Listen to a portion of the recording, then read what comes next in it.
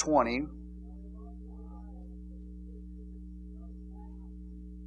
Romans 3 and verse 20. Hallelujah. Hallelujah. Well, it looks like we've possibly sold our shuttle bus. Praise the Lord. We came up here the other day and some people from another church looked at it and they're interested in purchasing it. So we're excited about that. Hallelujah. We don't use that shuttle bus much anymore. So we're going to let somebody else be blessed by that. Hallelujah. So feel like we got a decent price for the bus and so on and so forth. Hallelujah. So, amen. A lot of things going on. All right, in Romans chapter 3, beginning with verse 20, if you have it, say, praise the Lord. We're going to be looking at the justification by faith. It's probably the central doctrine in the Bible, justification by faith.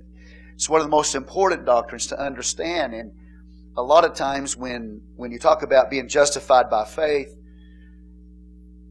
a lot of times preachers don't preach on it much because they believe that the people understand what justification by faith means. So we don't need to explain it. You know, you've got it pretty well understood. But in modern times, that has changed because there's so much debate around what does justification by faith mean. Okay? And so we're going to try to explain it to you. When does it happen? How it happens? What's the basis of it? What's the means of it? So that you can understand what justification by faith means. All right? So one of the great Bibles, probably the central doctrine of the Bible, justification by faith. Verse 20.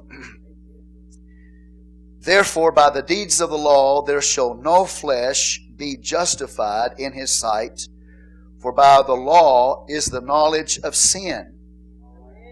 But now the righteousness of God, say the righteousness of God, without the law is manifested, being witnessed by the law and the prophets, even the righteousness of God, which is by faith of Jesus Christ, unto all and upon all them that believe. For there is no difference, for all have sinned and come short of the glory of God, being justified freely by His grace through the redemption that is in Christ Jesus, whom God has set forth to be a propitiation through faith in His blood, to declare His righteousness for the remission of sins that are past through the forbearance of God. To declare, I say, at this time, His righteousness, that He might be just, and the justifier of him which believeth in Jesus. Where is boasting then? It is excluded. By what law? Of works? Nay, but by the law of faith. Therefore, we conclude that a man is justified by faith without the deeds of the law. Is he the God of the Jews only? Is He not also of the Gentiles? Yes, of the Gentiles also, seeing it is one God. Say one God. Once again, we see even in the area of justification, the focus is on the oneness of God. Seeing it is one God. How many gods? One God, which shall justify the circumcision by faith and uncircumcision through faith. Do we then make void the law through faith? God forbid. Yea, we establish the law. What shall we say then that Abraham our father, as pertaining to the flesh, hath found? For if Abraham were justified by works, he hath whereof to glory, but not before God. For what saith the Scripture? Abraham believed God, and it was counted unto him for righteousness. Now to him that worketh is the reward not reckoned of grace, but of debt. But to him that worketh not, but believeth on Him that justifieth the ungodly, his faith is counted for righteousness. Even as David also describeth the blessedness of the man unto whom God imputeth righteousness without works, saying, Blessed are they whose iniquities are forgiven and whose sins are covered. Blessed is the man in whom the Lord will not impute sin. Cometh this blessedness then upon the circumcision only, or upon the uncircumcision also? For we say that faith was reckoned to Abraham for righteousness. How was it then reckoned? When he was in circumcision or in uncircumcision? Not in circumcision, but in uncircumcision. And he received the sign of circumcision, a seal of the righteousness of the faith, which he had yet being uncircumcised, that he might be the father of all them that believe, though they be not circumcised, that righteousness might be imputed unto them also, and the father of circumcision to them who are not of the circumcision only, but who also walk in the steps of that faith of our father Abraham, which he had being yet uncircumcised. For the promise that he should be the heir of the world was not to Abraham or to his seed through the law, but through the righteousness of faith. For if they which are of the law be heirs, faith is made void, and the promise made of none effect. Because the law worketh wrath, for where no law is, there is no transgression. Therefore, it is of faith that it might be by grace, to the end the promise might be sure to all the seed, not to that only which is of the law, but to that also which is of the faith of Abraham, who is the father of us all. Amen. Long reading. Lord, we come before you right now. We ask your blessing to be upon the reading of your holy word. In Jesus' name we pray. Amen. You may be seated in the name of the Lord. Okay, let's look at the verses beginning with verse 20. Therefore, by the deeds of the law there shall no flesh be justified in his sight, for by the law is the knowledge of sin. But now the righteousness of God without the law is manifest, being witnessed by the law and the prophets, even the righteousness of God, which is by faith of Jesus Christ unto all and upon all them that believe, for there is no difference. All right, we have taught you up to this point, the last couple of weeks, chapter 1, beginning with verse 18, through chapter 3 and verse 20, we showed you the ruin of man, the sinful condition of man. We showed you the pagan Gentiles that didn't have the Bible, but they had natural revelation of creation, and their conscience told them that there was a God. But they didn't live up to the natural revelation they had, nor their conscience. Then we showed you in Romans chapter 2, the religious man, who was basically the Jew, who had the Bible. He carried the Bible under his arms. He would go to the synagogue and so on and so forth. But the Bible shows us that he's also in the wrath of God if he doesn't have the gospel, if he doesn't have Jesus Christ. So whether you be a pagan Gentile without the Word of God, or you be a Jew with the Word of God, if you don't have Jesus Christ, if you don't have the gospel, then you are not saved. And so Paul spent a lot of time telling us the bad news first. He gave us the bad news about the condition of man, and how that man in his fallen state, in his sinful state, needs a Savior, needs the gospel. And so now we come back to the good news. Paul begins to focus back on the gospel. And he tells us in verse 9, of course, we remember of chapter 3, what then? Are we better than they? No, in no wise, for we have before proved before both Jews and Gentiles that they are all under sin. So once again, he proved that the Jew is under sin and the Gentile is under sin. That means a slave under the power and control of sin. And then he concludes it, as we look at it in verse 19 of chapter 3. Now we know that what things soever the law saith, it saith to them who are under the law, that every mouth may be stopped, and all the world become guilty before God. So God in chapter 1 verse 18 through chapter 3 and verse 20 has proved that the whole world is guilty before God. And that nobody is saved outside of the gospel of the Lord Jesus Christ. And so he begins to go and explain in detail this good news of the gospel that we find in the Lord Jesus Christ, and how can we be right with God. There's a man in the Bible you're familiar with. His name was Job. He asked the question, how can a man be right with God? And then in Acts chapter 2, the Bible says, the people on the day of Pentecost, when Peter stood up and preached and they fell under conviction, they said, what must we do to be saved? So the great question of man is, how can I be right with God? How can I be in a right position and right standing with God and be in a relationship with God? How do I accomplish that? Is it by good works? Just trying to do the best I can in life? What is needed for a man to be right with God, to be saved? And so Paul begins to teach us. He goes to the courtroom first. And he tells us in verse 20, therefore by the deeds of the law, there shall no flesh be justified. Say justified. Now what he's talking about is this. It's very important for you to understand. The Bible does teach that it is important that we have works. But it's where you put the works. See, okay, so if you are trying to work your way to heaven, then you can't be justified by works, trying to work your way to heaven by your own good deeds. That's justification.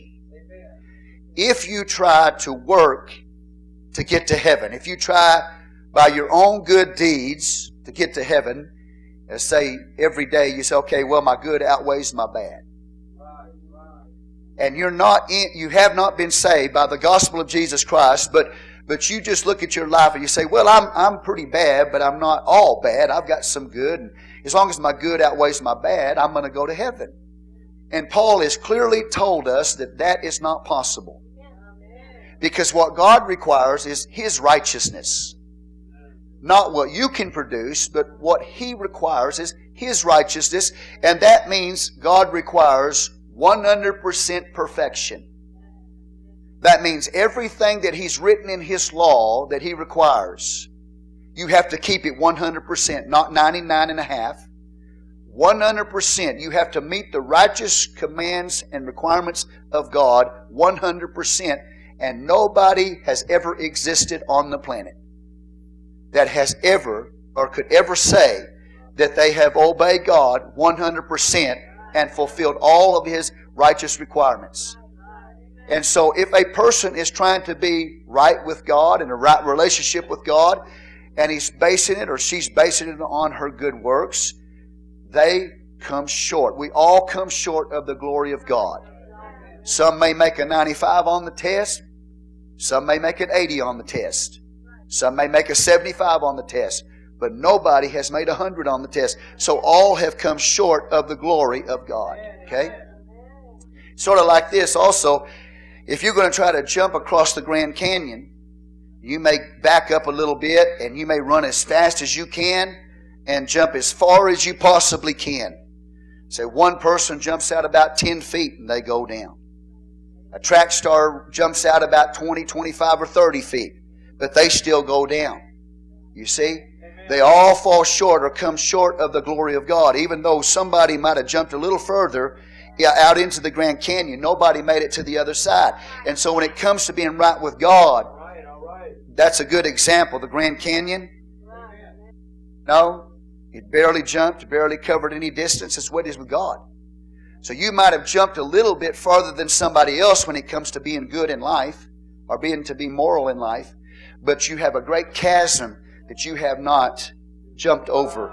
You haven't done what you were supposed to do, nor have I.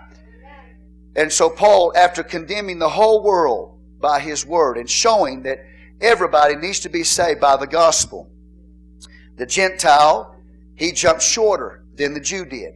But the Jew didn't jump long enough either. He didn't jump far enough either. And so then Paul is going to say everybody is in need of a Savior. Everybody needs somebody to save them because we've all come short of the glory of God. And so he says, therefore, by the deeds of the law, that simply means this. By the deeds of the law. Now, this gets real complicated. What law is he talking about? Is he talking about the first 5 books of Moses? Is he talking about all the law of God as a whole? All the commandments of God as a whole? What law is he talking about? Well, we basically summed it up for you without getting into too heavy theology. We summed it up to you. It has to do with your own good works, okay? Whether it's under the Mosaic law all the commandments of God, so on and so forth. Anybody who is depending on their own good works, the works of the law, is going to come short of the glory of God. Does everybody understand that? So having said that, everybody in this church and everybody in the world, doesn't matter who you are, you need the gospel. You need Jesus Christ. Without Him, none of us would be saved, because we've all come short of the righteousness of God. So then we see here, he says, therefore by the deeds of the law, verse 20, there shall no flesh be justified. Now what does justification mean? What does that word justified mean? Well, it's basically the same thing as righteousness. Righteousness speaks of being in a right relationship with God, or in right standing with God. Justification is a courtroom term. It's a legal term. So somebody goes to court, and in the courtroom, in this case God's courtroom, stand in God's courtroom, and in that courtroom God determines by His Word that you and I are guilty. We have broken His law. We're guilty. We're not righteous in His eyes. We don't have a relationship with Him. And so He comes down with the envelope. He hits that desk with that, and He says, you are guilty. So we all stand before God in the courtroom. The whole world does, as Paul has already showed us. And we're all guilty before God. He slams it down, and He says, you're guilty. You deserve death. You deserve to go to hell. Okay? Because we haven't met the righteous requirements of the law. So we're guilty. Now, he goes on and he says, being justified. Justified, that means this. To be justified means now the guilty person in the courtroom is now declared to be in right standing, is declared to be guilt-free, is declared by God to be in a right relationship with Him. So how can the guilty person in the courtroom, who is not in right relationship with God, how can God look at that man and make a declaration to that guilty man and saying, you are now right with me. You are in right standing, you're in a right relationship with me. And He says that to the guilty person. Amen. Now think about that. Say if you were in trouble with the law and you went to the courtroom, and some of y'all have a little bit of experience with that. You go in there and the judge, whatever, it's a ticket or whatever you've got, and the judge says you're guilty, you got to pay the fine. When they say you're a murderer and they put you in jail for life, or whatever it is, they find you guilty. But that judge who said you're guilty and sets the sentence upon you, whether it's a fine or whatever, depending on what the law was broken. What if that judge looks at you, the guilty person, and says, you're guilty, but I'm going to come down off of my bench and I'm going to stand beside you and I'm going to take your place. I'm going to pay your fine, or I'm going to go to prison for you, or I'm going to go and sit in the electric chair for you, or I'm going to let them inject me and kill me for you, and I'll take your place. So that the judge who says he's guilty becomes the one who takes the place. The executioner becomes the executed. Can you imagine how you would feel if you were facing a death penalty? If the judge who sentenced you, the executioner, came down off his seat and said, I'll pay that price for you and you can walk out the front door free, how would you feel? Well, number one, you know you didn't deserve it. You would be very thankful that mercy and grace was showed to you, but the judge didn't ignore your crime. The judge didn't overlook your crime. The judge knew that you were guilty and the price had to be paid, so he could not ignore the crime. But he came down, the executioner became the one that was executed for you so that you could go free. And so when Paul is talking about justification, being in a right relationship with God, it is because it is a free gift from God to you based on what Jesus Christ did for you on that cross. The executioner became the executed for you, so that you could have a right relationship, a right standing with God. And it had nothing to do with how good you were, because none of you were good. It was all about, this is the gospel, it's the good news.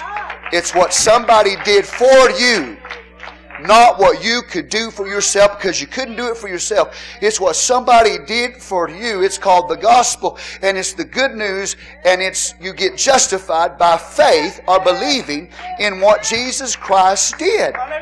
So he starts out in the courtroom, and he shows how that the guilty go free. How a person who is condemned by the law can be forgiven for that sin and that guilt and walk out of the courtroom a free man. And so this is what Paul is talking about. Justification is a courtroom term, legal term. Has to do with the guilty being made free. It's talking about somebody that is released of their guilt and is in right standing in the court. Okay? Verse 21, but now is the righteousness, same thing as justification, is right standing with God, right relationship. But now is the righteousness of God without the law is manifested. Without the law is manifested. It's not based on the law of good works for justification. The righteousness of God without the law, say without the law, is manifested. Now what's interesting, that term manifest, when you break it down, and sometimes I bore you with these things, but in the Latin term manifested, when you have the Latin term, it means to strike with the hand. Okay? So God says this right here, the righteousness of God without the law is manifested, being witnessed by the law and the prophets. So God puts us in right standing, but instead of manifesting, that means striking us with the hand. Because it's without the law, that means you stand with your hands open like this. And instead of God striking you with the hand, you come in the presence of God with your hands open and empty. You have nothing to offer Him. Nothing to offer Him. And you know you don't have anything to offer Him. So you stand before Him empty-handed and you say, God, I need to receive from you salvation. So God doesn't manifest in the sense of striking the hand. God shows you or reveals to you your need, and you stand there with open hands and say, God, I'm undone. I can't help myself. I'm hopeless. I'm empty-handed. I'm standing here to receive this free gift of relationship with you, of salvation with you, not based on what I can do because I'm empty-handed, based on what you're going to give me by grace. Okay? Say praise the Lord. And it's not based on your own good works, human good works. Verse 22. Even the righteousness of God, which is by faith of Jesus Christ, unto all and upon all them that believe, for there is no difference. Now, how do you get this righteousness? How do you get a relationship with God, salvation, right standing with God? How did it come? Well, it didn't come by our own good works. The Bible's very clear how it comes to us. For the righteousness of God, which is by faith of Jesus Christ. It's by faith. It's by believing. It's not based on doing, it's based on believing. It's not based on human doing, it's based on human believing. As far as justification is concerned, or being right with God. How do I receive justification from God, or right standing with God? It's by faith, pistis, and by believing, pistu, which is the same thing, basically. It's you believing in what Jesus Christ has done for you and what He's doing today that puts you in a right relationship with God. What you believe is what allows you to be saved. Amen. Not what you do, but what you believe. Are y'all with me here? Now let's keep looking at it. Even the righteousness of God, which is by faith of Jesus Christ. It almost sounds like he's talking about Jesus' faith. And obviously Jesus was faithful. He fulfilled what God required of him coming into this world. He was the only perfect man who ever lived. He obeyed God's law 100%. The only perfect man that ever lived. And that man that was perfect went and died on the cross for you and for me in our place. And so yes, Jesus Christ was faithful to God. If He wasn't, we wouldn't have a gospel. But I don't think it's talking about the faith of Jesus. I believe it's talking about a human faith or human believing. Because Abraham, the Bible says, if we look at it over in Abraham in chapter 4 verse 3, for what saith the Scriptures, Abraham believed God. Amen. So it's what you and I do. Yes, Jesus was faithful. The faith of Jesus Christ. He was faithful. Without that, we would not and could not be saved. But I believe that this has to do with our faith in Jesus Christ. What He did. So faith is what brings this experience to you. It's believing in what He did that justifies you. Okay? So we see even the righteousness of God, which is by faith of Jesus Christ unto all and upon all them that do what? That believe. So faith is pistis. That's what faith, the Greek word pistis. And then we believing is pistu. It's the same thing basically when you break it down. It's simply believing what God has said that He has done. It's putting faith in what He said He did for you. He took your place on that cross. So faith is the vehicle that brings this relationship or this free gift to empty-handed people. It's faith. It's what you believe in that allows you to be in right relationship with God. You've taken Him at His word. You believe what He did for you. And as a result of that, He imparts salvation or relationship, the right standing with Him. Verse 23. For all have sinned and come short of the glory of God, being justified freely. Say it's a free gift by His grace. None of us deserve it. It's freely given by His grace. And I like the definition that Brother Dias used to teach us. He said grace is God's riches at Christ's expense. But let me just break it down to you in this way. Grace is God giving you. It's a free gift from God. It's based on grace. Hallelujah. Hallelujah. It's something we don't deserve. If somebody gives you something by grace, you deserve just the opposite of that. But He gives you by grace something you don't deserve. And so He gives us salvation even though we don't deserve it, because that's grace. Mercy is when God doesn't give you what you deserve. See, I deserve damnation. I deserve His wrath. I deserve to go to hell. But in mercy, He doesn't give me what I deserve. But in grace, He gives me what I don't deserve. And that's the grace of God. It is a free gift that comes to us based on what Jesus Christ did for us on that cross. And it is freely given. It is a gift of God Almighty. Something that you cannot earn. Amen? Now let's keep going. Being justified freely by His grace through the redemption that is in Christ Jesus. Now the term justification deals with the courtroom. The guilty go free. But now He turns and He uses a marketplace term. It's redemption. Redemption. What is redemption? It's through the redemption that is in Christ Jesus. Well, redemption in the Old Testament was when God came and delivered Israel out of slavery. When He delivered them out of slavery, that means He redeemed them. It's when God comes to a person and delivers them out of their slavery. When we get in New Testament days, it was the price that a slave could pay in order to be free.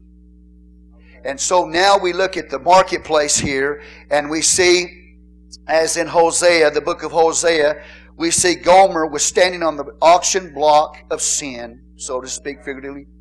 She was unfaithful to Hosea. And there she is in the open market being sold as a slave. And Hosea goes to that marketplace, and that woman that was unfaithful to him, the Bible says that Hosea purchased her. He redeemed her. Even though she was unfaithful to him, he purchased her off of the slave box of sin and took her home. And so now God says, He's using these terms, starting with the courtroom, now to the marketplace. He says, your salvation is redemption. That means that God paid the price in order for you as a slave to sin, under the power of sin, could go free. It's now the marketplace. And you were standing there, on that auction block of sin, and Satan was your master. He was in control of your life. The devil was your master. And you had a debt that you could not pay. And you were unfaithful to God, and Jesus Christ walked up and saw you in the auction block of sin, stripped naked. No clothes on your body. He saw you in that condition, and He says, I will pay the price for that person. I'm going to pay the price for Jerry Carter to come down off of that auction block of sin, leave the control of Satan's power. I'm going to pay that price, and I'm going to take him home with me. I'm going to save him. And so He uses that term redemption because that's the price that was paid for you as a slave. You were a slave. You were in bondage. Sin is bondage. It's a slavery lifestyle. And Jesus Christ came and said, I take you as my own. I buy you. I purchase you. With my blood, I redeem you so that you can no longer be a slave. You can be a free person as far as salvation is concerned. Amen? So being justified freely by His grace through the redemption that is in Christ Jesus. He purchased us. And verse 25 brings us to the next picture. He moves from the courtroom to the marketplace to the temple. And he says this, whom God has set forth, and this is talking about Jesus Christ, whom God has set forth to be a propitiation. Say with me, a propitiation. The Greek word hilasterion. What is propitiation? What does that mean? That's a loaded, heavy term. It's a big word. And I go to church. You're probably never going to hear this word except you go to church. Hilasterion or propitiation. How many of y'all heard propitiation out there when you were working? Somebody said something about propitiation. No. Because propitiation is a church word. Propitiation is a temple word. And Hebrews chapter 9, let me give you the verse. Hebrews 9 and verse 5. Mercy seat. The Bible translates propitiation, or the Greek word hilasterion, as mercy seat. So God says there's a propitiation for you. He now uses the temple as the picture of redemption. Now what is the mercy seat? What is propitiation? The mercy seat. What does that mean? Well, in the Old Testament, the mercy seat was where God dealt with the sins of mankind. They would take and they would kill an animal. Read Leviticus 16 sometimes. They would take and they would kill a goat. And then they would take that blood of that goat and they would sprinkle it 7 times on the mercy seat. And they would take another goat and they would put their hands on that goat and they would confess the sins of the people on that goat. One was killed, the blood was shed. And they would take this other goat out into the wilderness. It's called the scapegoat. And leading the sins of the people out, away from them, away from the nation, they could see that goat being taken out of the city. From one booth to another booth, to another booth, to another booth, till you couldn't even see the goat anymore. And when you saw the goat leave the city, you saw your sins leaving the city. And it was based on the blood that was shed in that first goat. And the scapegoat took the sin away. And that blood of that goat that was applied to the mercy seats, what he's talking about right here, is that when Jesus Christ looks at your sin, the place where He deals with sin is no longer on a mercy seat of gold today. Where He deals with you and my sin is in Jesus Christ. Hallelujah. Where the blood was applied on the mercy seat, it's propitiated. The word propitiation, mercy seat, means God said it is enough. God said, I'm satisfied. You should be receiving wrath and judgment, because when I come down, I always come down in wrath. But because the blood has been applied to the mercy seat, when my spirit comes down and it sees the blood, instead of coming down in wrath, it turns into mercy. And God says, I'm satisfied.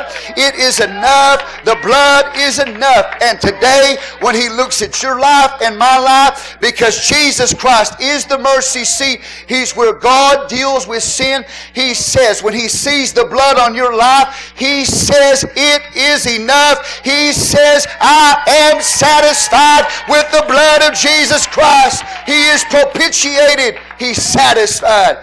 And instead of experiencing His wrath and His judgment, we receive the mercy. The mercy because of the blood of Jesus Christ. So in the courtroom, the guilty goes free, justified. In the marketplace of slavery, the slave goes free because of redemption, being purchased. And because of the mercy seat in the temple, we don't experience the wrath of God. God says, I'm satisfied. It's enough. When He looks at you today, you can come in here today and you can have a sin mentality. And I preach to some of you right now, and I know where you are, and God knows where you are. I can tell by the when you come in here and how you sit that you come in here with a sin mentality. You're oppressed. You're defeated. You're conquered.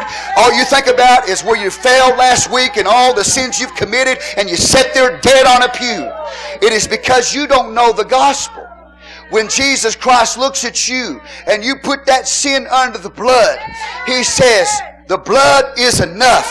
I'm satisfied. You deserve to be cast into hell this morning, but I see the blood, and because I see the blood, I'm satisfied, said God. I'm propitiated. Your sins are covered in my blood. Hallelujah. Give God praise in this house. So Paul takes those three things. He takes the courtroom, he takes the marketplace, and he takes the temple. And he shows you how freely by grace, by the blood of Jesus Christ, by what He did on the cross, He saved us. Hallelujah. Give God praise in this house. It's a free gift. You didn't deserve it. If somebody today offered you $100, would you take it? If you didn't have nothing in the bank, zero, empty, completely empty-handed, and somebody walked in and said, I'm going to give you $100. What's the catch? No catch. What do I have to do for it? How can I earn it? You don't need to. I'm going to give it to you by grace. Freely. Just accept it, just believe it, and take it. And that's all you got to do. Hallelujah. And the guilty goes free. And the slave walks into freedom.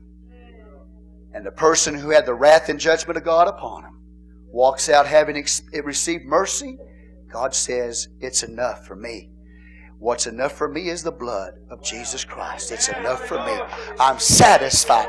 You get God satisfied, that's a big deal. Hallelujah. We spend a lot of time trying to satisfy people, but you get God satisfied, and that is a big deal. God says, I'm satisfied based on the blood of Jesus Christ this morning. I wasn't satisfied with you before. You deserve wrath. You weren't enough. You were way short. But I'm satisfied today because of the blood of Jesus Christ. Hallelujah. Give God praise.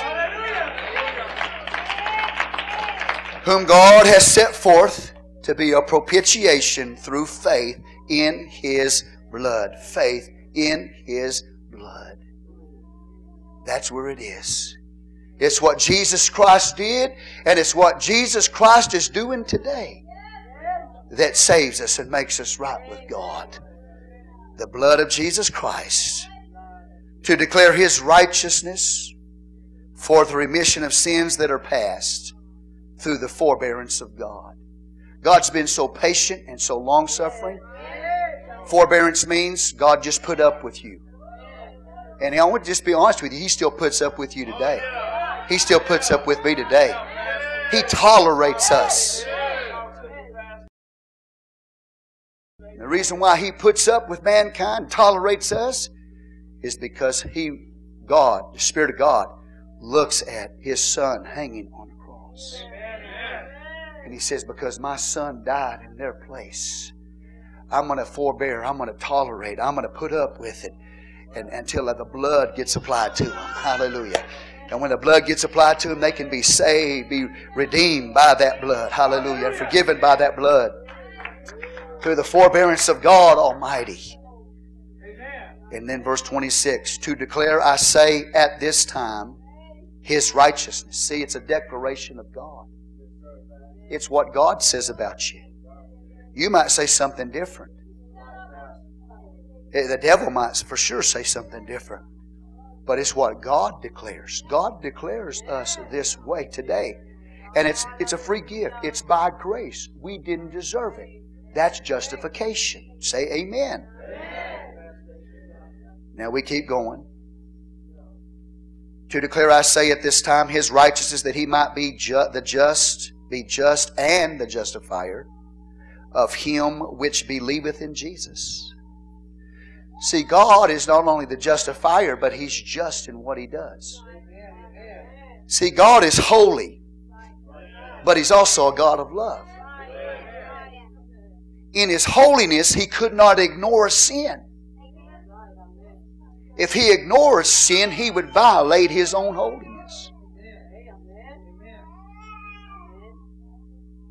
So how did He take care of His holy requirements? How is He just in forgiving us and justifying us freely? Because He didn't ignore sin. He fulfilled His righteous requirements by having the penalty paid. The penalty had to be paid for sin. The price had to be paid. And so He says, I will justify myself in what I'm doing. I'm going to show grace and mercy to the sinner. Amen. I'm going to pay the price myself. Amen. In my holiness, I'm the executioner. But in my love and mercy and grace, I'll become executed for them.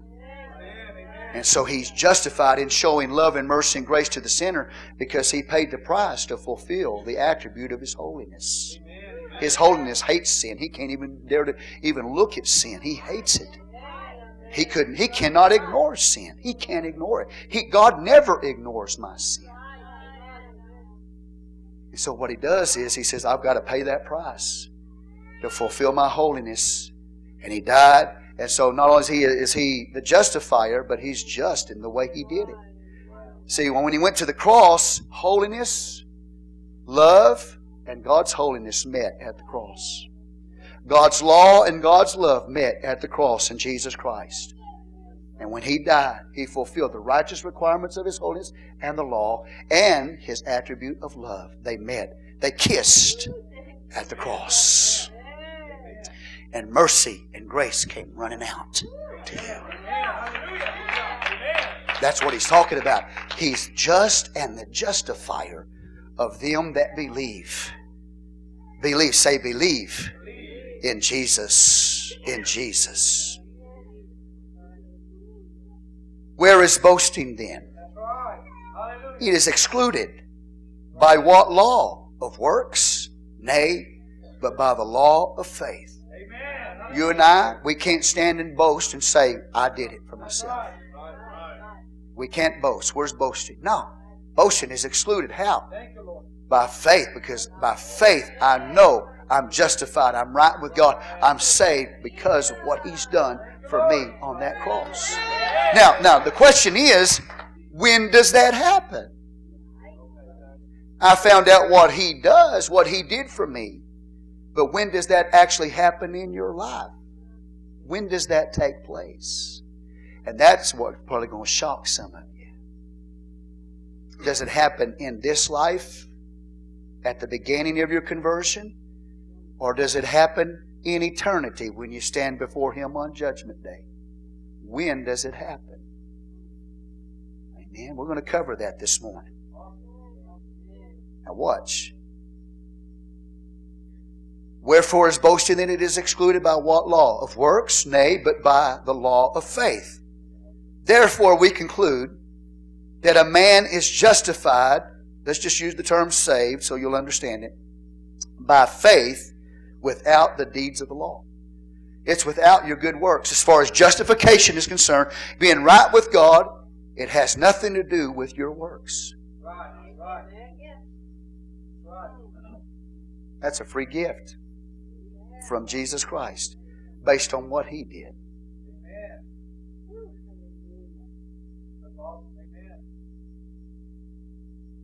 Well, then Paul begins to deal with, because there was this idea that God was only interested in saving the Jews.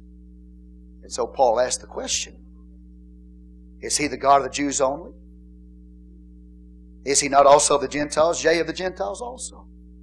The Jews in their mind would say the Gentiles don't have a chance. But God says, remember, everybody stands condemned. The Gentile and the Jew. Outside of Jesus Christ, outside of the gospel, He said everybody stands condemned. The Jew would say the Gentile couldn't be saved. And Jesus says, well, Jew, you need to be saved, and the Gentile needs to be saved, and you're going to get saved the same way. And it's through the gospel of Jesus Christ. There's not a different plan for salvation based on your ethnicity. Everybody needs a Savior. If you're a Jew, you need Jesus. If you're a Gentile, you need Jesus. And God can save and wants to save everybody, not just the Jewish people. Is everybody with me? Verse 30. Seeing it is one God. Say one God. Again, the focus is on who God is and what He's done. There is one God which shall justify the circumcision by faith and the uncircumcision through faith. So he says, whether you be Israelite, circumcised, or whether you be uncircumcised, Gentile. He said you're going to be justified the same way. Amen. And it's based on what you believe and who you believe in. Is everybody awake? Now he said, now just so you get this, He's not telling you that once you get justified, then you can live however you want to. He wants you to know that once you get justified, He didn't throw the law away. He didn't throw His Old Testament Bible away. Amen? We're justified freely by His grace because we believe in what Jesus Christ did for us. But remember, that doesn't mean that the law has been done away with.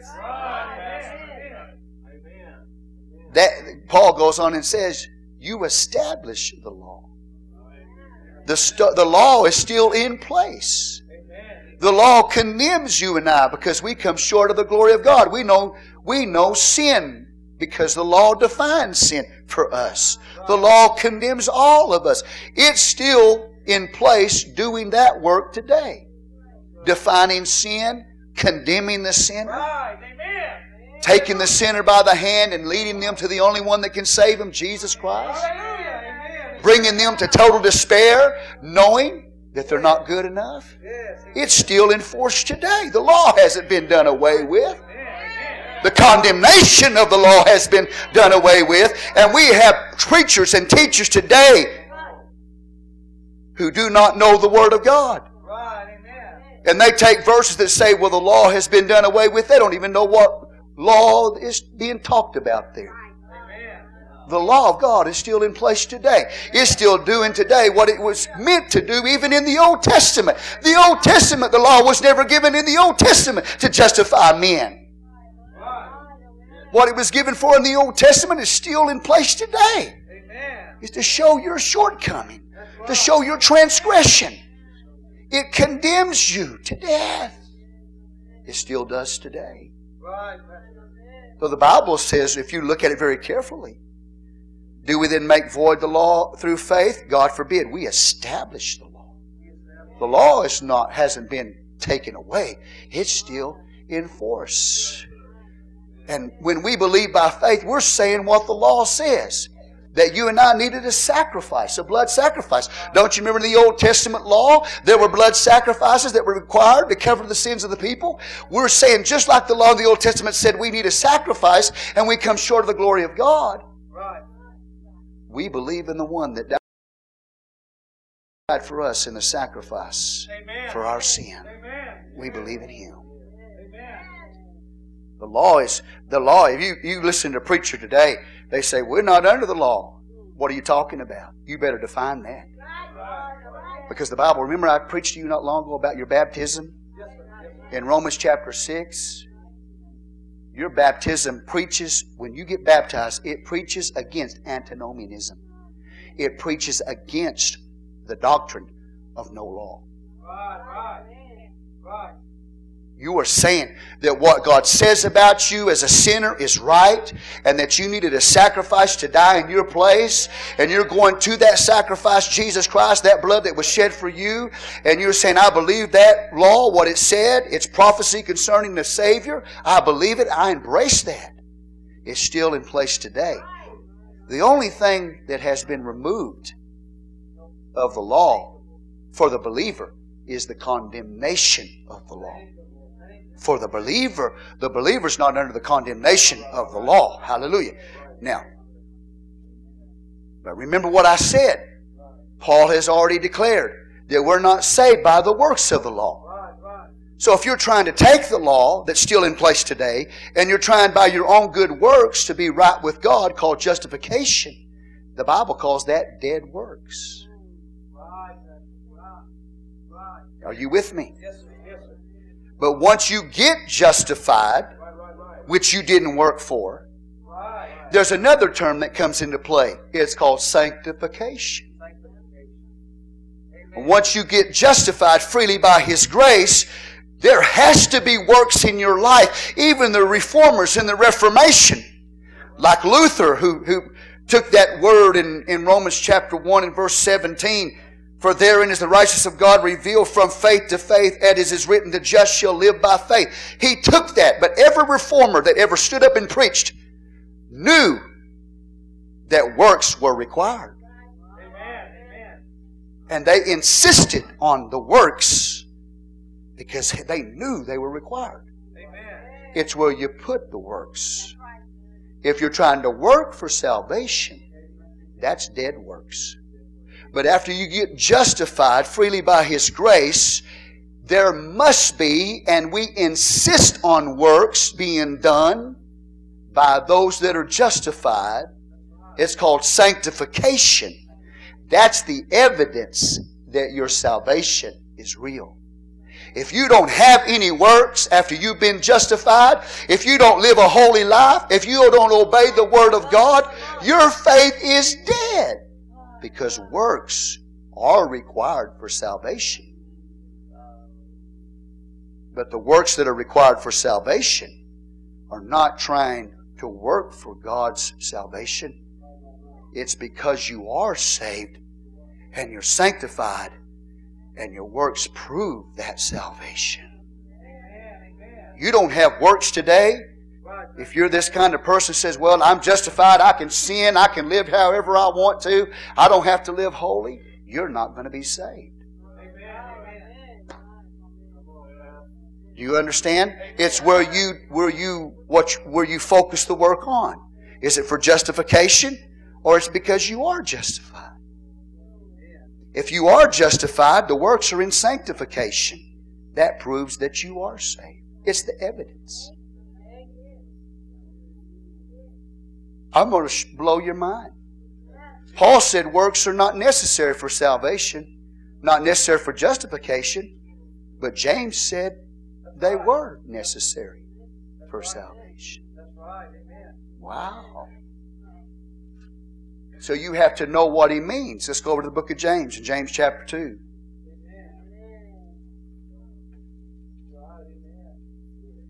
Question for you on Judgment Day, when you stand before God, what's God going to judge? He's going to judge your faith. He's going to judge the work of the Spirit in your life. But on Judgment Day, He's going to judge our works. Don't think just because we're saved freely by grace that we can live without works and be saved. On Judgment Day, He's going to judge all of that. And that will determine whether or not you're saved. James chapter 2, let's look at it. There's people ignorant of the Word of God. Today, they don't know the Word of God. You do. James, let's go to James chapter 2.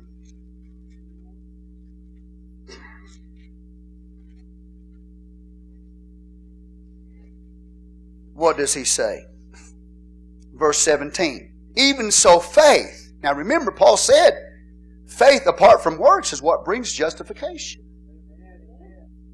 But look at what James says. He says, even so faith, if it hath not works, is dead, being alone. If you don't have works in your life, that's the evidence of your salvation, you're not saved. It's how you understand works in the Bible. Justification, being right with God, salvation comes as a free gift. But once you get born again and you are justified in the eyes of God, you better have works in your life. Righteous works are required. They are insisted upon by the Word of God. If they're not there, if your life is not lived in a way that's pleasing to God, you will not be saved. It's where you locate the work. You're not working for justification, but after you get justified, the works that you perform come out of justification. That's called sanctification. You've got to have both of them. You've got to have justification and sanctification. Sanctification proves your justification. You don't have sanctification. Your justification is nothing more than a mere profession, and it's dead faith. I'm going to ask you again on Judgment Day, the final judgment. How's God going to judge you? He's going to judge every person based on the work of the Spirit in their life, their faith, and what? Their works. There's going to be a lot of surprised people when they get to heaven. Because they've heard some preacher says, well, you're justified by faith and by grace through faith.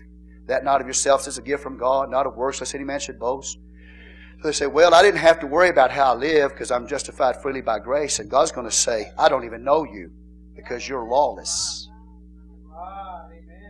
Matthew 7, you're lawless. You have no works, no evidence that you're saved. Somebody said, praise the Lord. Let's look at it. James chapter 2. Verse 17, even so faith, if it hath not works, is dead, being alone. Dead faith. Yea, a man may say, thou hast faith, and I have works. Show me thy faith without thy works, and I will show thee my faith by my works. Amen. Thou that believest that there is one God, thou doest well. The devils also believe and tremble. But wilt thou know, O vain man, that faith without works is dead? And then he talks about Abraham, and we're fixing to get into Abraham in a minute.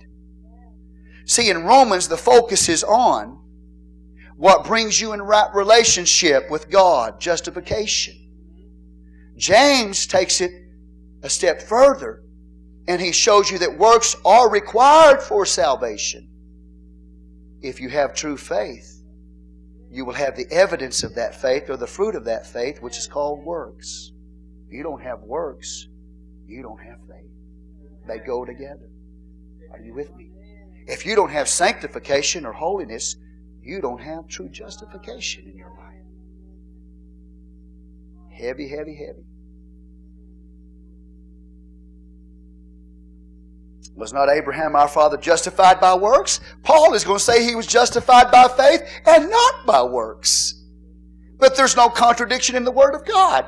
In Romans chapter 4 where Paul says Abraham was justified by faith and not works. James says he was justified by works. Notice. Justified by works. Was not Abraham our father justified by works? The same term, justified. Right relationship, right standing with God. How was he in right standing with God? By his works. But Paul will say in Romans 4, it wasn't by his works he got justified. It was by his faith. But then James says it was by his works that he got justified. The whole point being is this: when you have true faith that justifies you, it will produce works, saving works. Justification produces sanctification. And without the two, you can't be saved. You can't trust in your own good works to save you. But once you get saved, there better be works that prove that salvation. And I'm not just talking about when it first comes to you at conversion. I'm talking about throughout your life. You can backslide away from God Almighty. And when your works stop, you can talk all you want to about how much faith you've got. But James says, I'll show you my faith by my works. I've got the evidence. I've got the evidence. James says, I've got the evidence that I'm a Christian. I've got the evidence that I'm going to heaven. It's not just about talking and saying I have faith, which is dead without works. It's where you locate the works. If you're working for salvation, those are dead works. If works come as a result of your salvation, that's living works. Faith that's mere profession only, just professing that you know God, faith that's a profession only, without works is dead. So you got dead faith that don't have any works, and you got living faith that produces works. And you've got dead works, which is trying to produce justification. Or you've got living works, that's the evidence of your justification. It's where you put it. There has to be works in your life if you're going to be saved. You need them to both, okay? Say amen. So you have to understand the work of God, what God does, justification. But you also have to understand by the Word of God what man does. There's what God does and there's what man does. And you've got to have both of it. God has come in the form of a man, died on the cross in order to provide salvation for you. He's given everything you need to be saved, to be freely forgiven of your sin. But then you and I have a responsibility on the human level.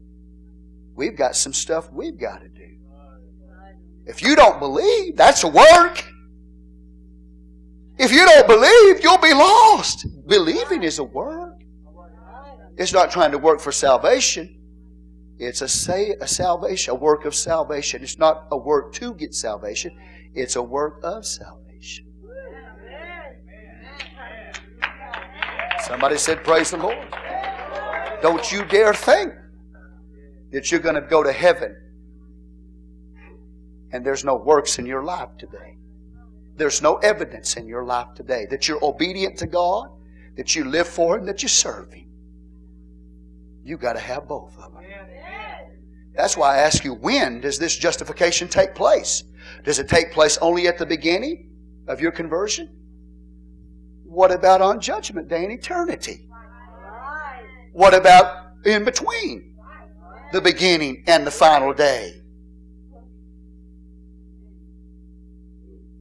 Salvation in the Word of God is spoken of as past, present, and future. I was saved. I am saved. I will be saved. But you might have been saved, but are you saved today? You may have been saved, not saved today. And if you're not saved in the present, you're not going to be saved in the future. Because the Bible talks about salvation and justification in the past, present, and future terms. Say amen. See, if I stop living for God today and I stop obeying God, stop serving God, yeah, He justified me freely by His grace. But if I'm not saved today, I won't be saved in the future. There are a lot of people rolling dice right now. There's a lot of people gambling. Let me give you a little understanding here. The Bible says we establish the law. Let me give you a little understanding here. In theology, you have 4 different kinds of people. You have the legalist. Y'all ever heard the term legalist? Sometimes they call holiness people, they're legalists. I'm going to be, God help me. That's the stupidest thing I've ever heard in my life. Call holiness people legalists. Because they don't know what legalism is. The legalist, salvation is by grace plus good works. That means, okay, I believe in what Jesus Christ did, but I'm also going to try to work to be saved. That's the legalist for justification. You with me? Remember the first step, justification.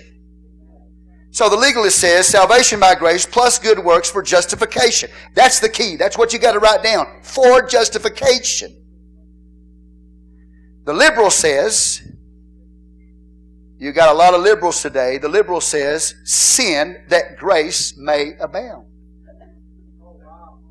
That's what they were accusing the Apostle Paul of. They accused Paul of being liberal. They accused Paul of preaching sin that grace may abound. And we'll get into the 5th, 6th chapter of Romans. We'll show you he didn't teach that.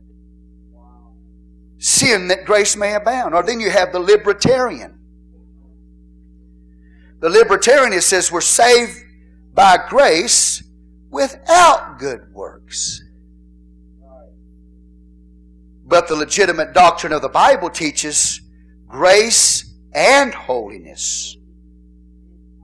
The doctrine of the Bible, legitimate doctrine, teaches, amen, salvation produces good works. I can listen to a person talk and know exactly which one they are. If they're liberal, amen.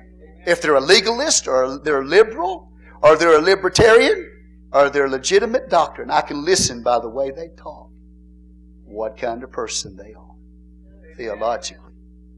And if you want to be biblically accurate, amen, legitimate is holiness and grace. Grace and holiness. Salvation produces good works or holy life. It's called sanctification. Justification, right standing with God, produces sanctification. Good works in human life. God's responsibility, what God did to justify you, the first one.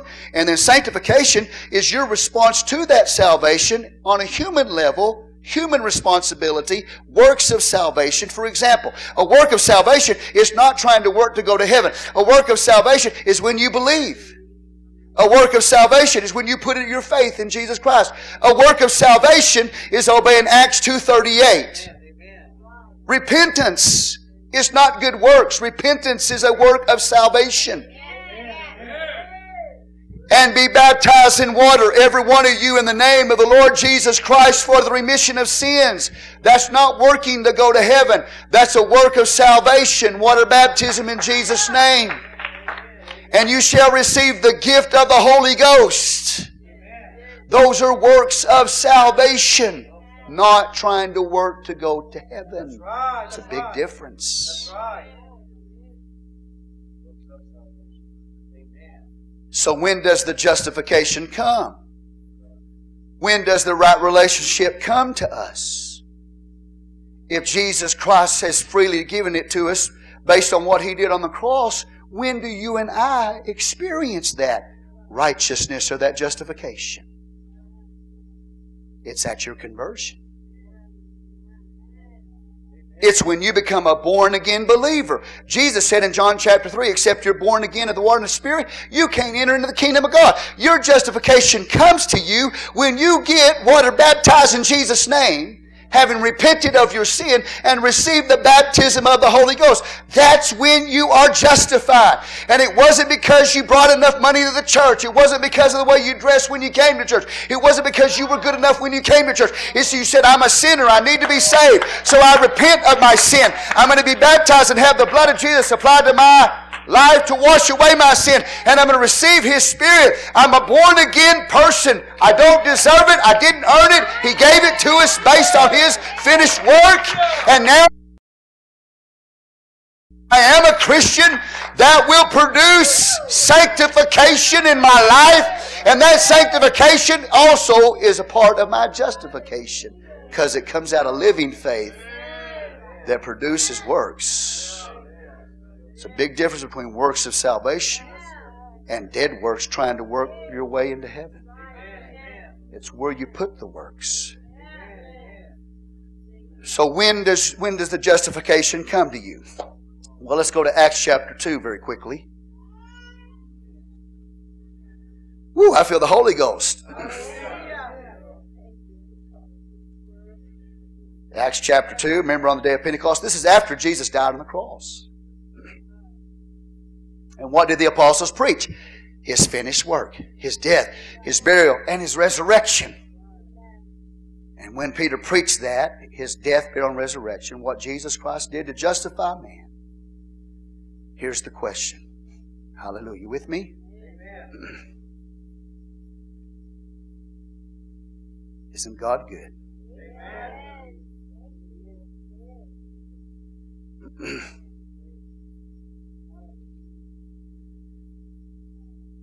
Verse 37 of Acts 2. After Peter preaches the death, burial, and resurrection of Jesus Christ. Now when they heard this, they were pricked in their hearts, and said unto Peter and to the rest of the apostles, Men and brethren, what shall we do? Job asked the question, how can a man be right with God?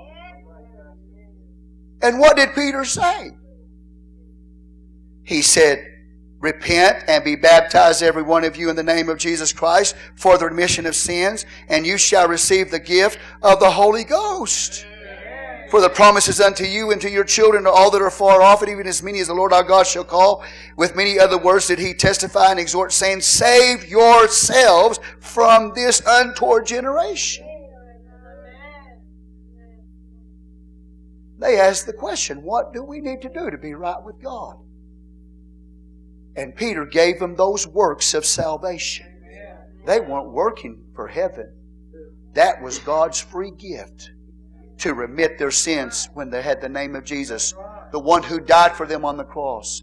His blood applied to their life. It was God's grace that you and I received the baptism of the Holy Ghost with the evidence of speaking with other tongues. We didn't work for it. But justification has a beginning. And it begins at conversion. But it doesn't just have to do with conversion. Let's go over to the book of Galatians. You've got to take the whole Word of God.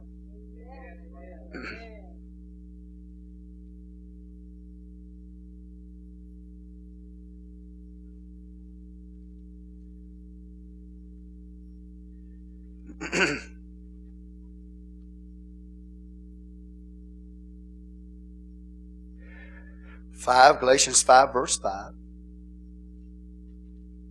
So I said to you, when does it come to you? When are you justified? At your new birth. That's how, when you obey, Acts 2:38. But it's not just conversion or justification. It doesn't just take place at the beginning of your conversion. Because Paul says in Galatians chapter 5, he says this, For we through the Spirit wait for the hope of righteousness by faith. Here Paul says righteousness is something you're waiting for. In Romans chapter 5, the first part of chapter 5, you will see, Paul declares that you're righteous right now. And it came to you at conversion. But now in Galatians, Paul says righteousness is a future thing. It's both. It's now, but not yet. Now, but not yet. It's held in tension. When you get born again, you are right standing with God. But it's not complete yet. Until you stand before Him on Judgment Day, and He says, enter thou into the joy of thy Lord, thou good and faithful servant. It's not once saved, always saved. Justification has a beginning. He justifies you freely by His grace. He keeps you justified in time. And when you stand before God on Judgment Day, that's the future righteousness. And how's He going to judge you and I on Judgment Day? By the work of faith in our life, the work of the Spirit in our life, and the good works we perform.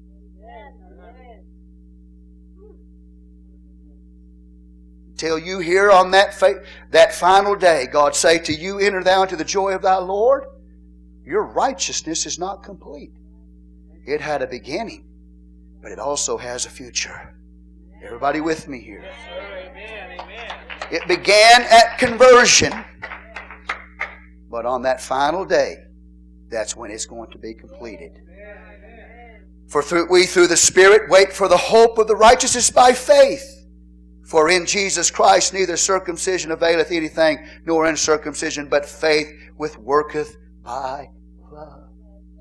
So it's both. It's present, it's past, it's present, and it's future. Justification. So you go to James. In Romans, Paul tells us how we are saved, not by our own good works, how we're justified. But then we go to James, and he talks about that judgment too in the future. James chapter 2. Again, verse 17, even so faith, if it hath not works, is dead being alone. Yea, a man may say, thou hast faith, and I have works. Show me thy faith without thy works. I will show thee my faith by my works. Thou believest that there's one God, thou doest well. The devils also believe and tremble. But wilt thou know, O vain man, that faith without works is dead? Was not Abraham our father justified by works? It was the evidence, the fruit of his faith, that it was a genuine faith. See, Abraham's faith was not mental acceptance. Abraham's faith was not just believing in certain facts. Believing, the word believing and faith means absolute, total commitment and total submission to God. It's not just accepting Jesus into your heart. It's not just having mental facts about Him. It's not just mental assent, because in John chapter 2, the latter part of that chapter says this, many believed on Jesus when they saw the works that He did. But it goes on to say, but He did not commit Himself to them, because He knew what was in man. And right after He says that in John 2, what does He say in John 3? To a man, there was a man named Nicodemus. And He said, Nicodemus, you must be born again of the water and the Spirit. Many believed on Him when they saw the works that He did. But He said, I didn't commit myself to them because they didn't have the saving kind of belief that's required. The word belief means total submission and total commitment to God. Not just mentally accepting Him. Hallelujah. And when you get converted, you become a born-again believer. If you're a true born-again believer, you're going to live holy. You're going to live a sanctified life. You're going to serve Him. And that's going to be the fruit or the evidence of your salvation.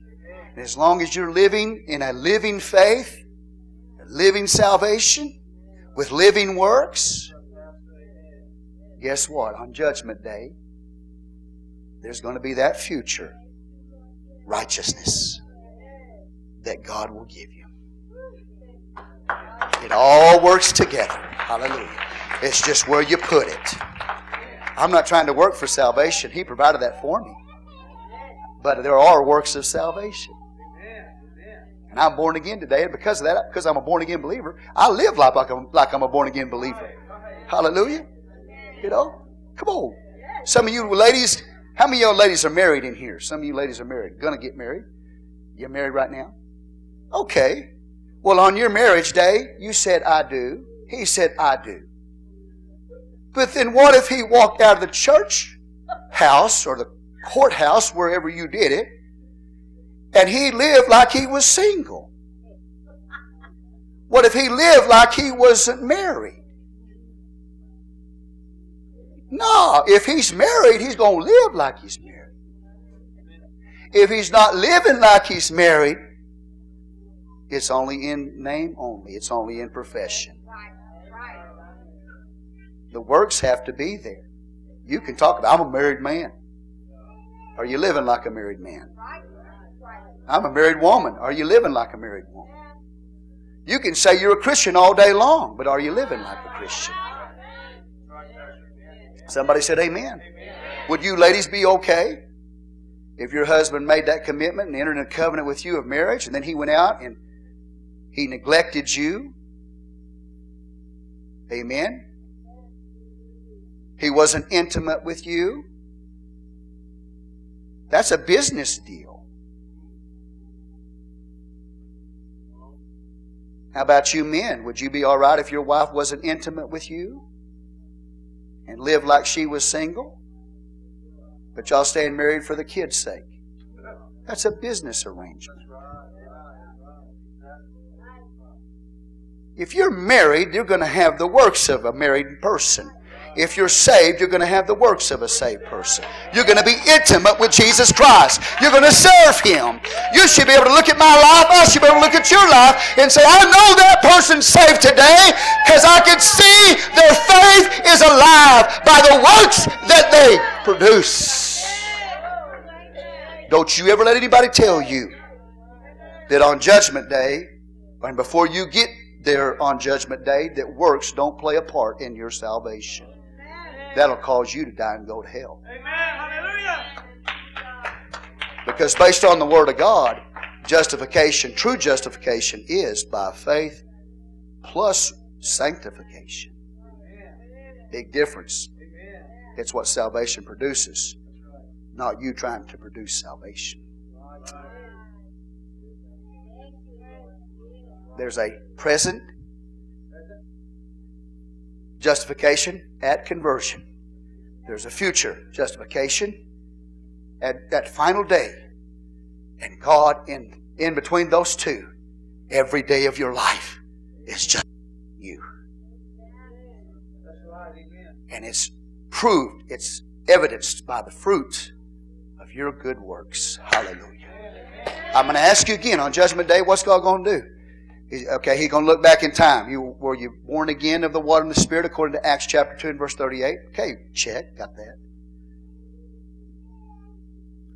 After you got born again, check that off. Did you live? Did you have works that were evidence of the fruit of that conversion? Got that? Check. On Judgment Day, you got that. You got the justification at conversion. You've got sanctification, works that prove you're saved. Check, check. And so on Judgment Day, He's going to say, I justify you. Check. Enter into the joy of thy Lord. Hallelujah. Say praise the Lord. That's why, see, and I'm not working to earn salvation, but I am working to get God's approval for my life, for the way I live. As far as justification, He sees the blood. He cleanses me with His blood. He forgives me of my sin. But I stay in His approval because I live the covenant. I live the covenant. Everybody understand what I'm preaching to you today? So I've already explained to you what it means. It means it's a declaration of justification, a declaration from God that you are in a right relationship with God. I'm explaining now what the basis of it was the cross. I'm explaining now to you when it happens. When does justification take place? At your new birth, and while you're alive, all the way up to the future, final day of judgment. You were justified. Are you justified this morning?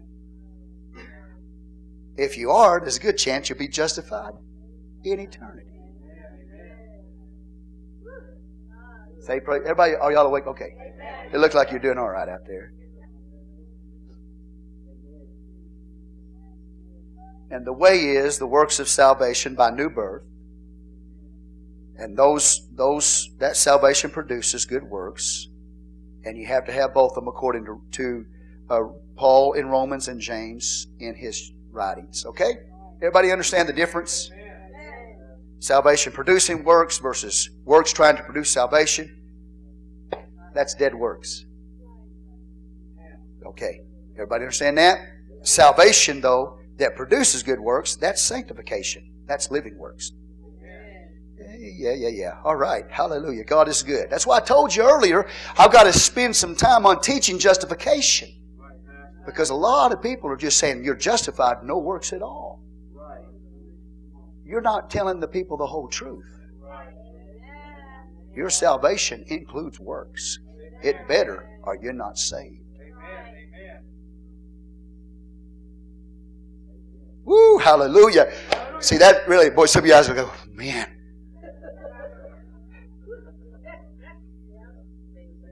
You think you can come in here and keep acting up and living like the devil in rebellion against God Almighty?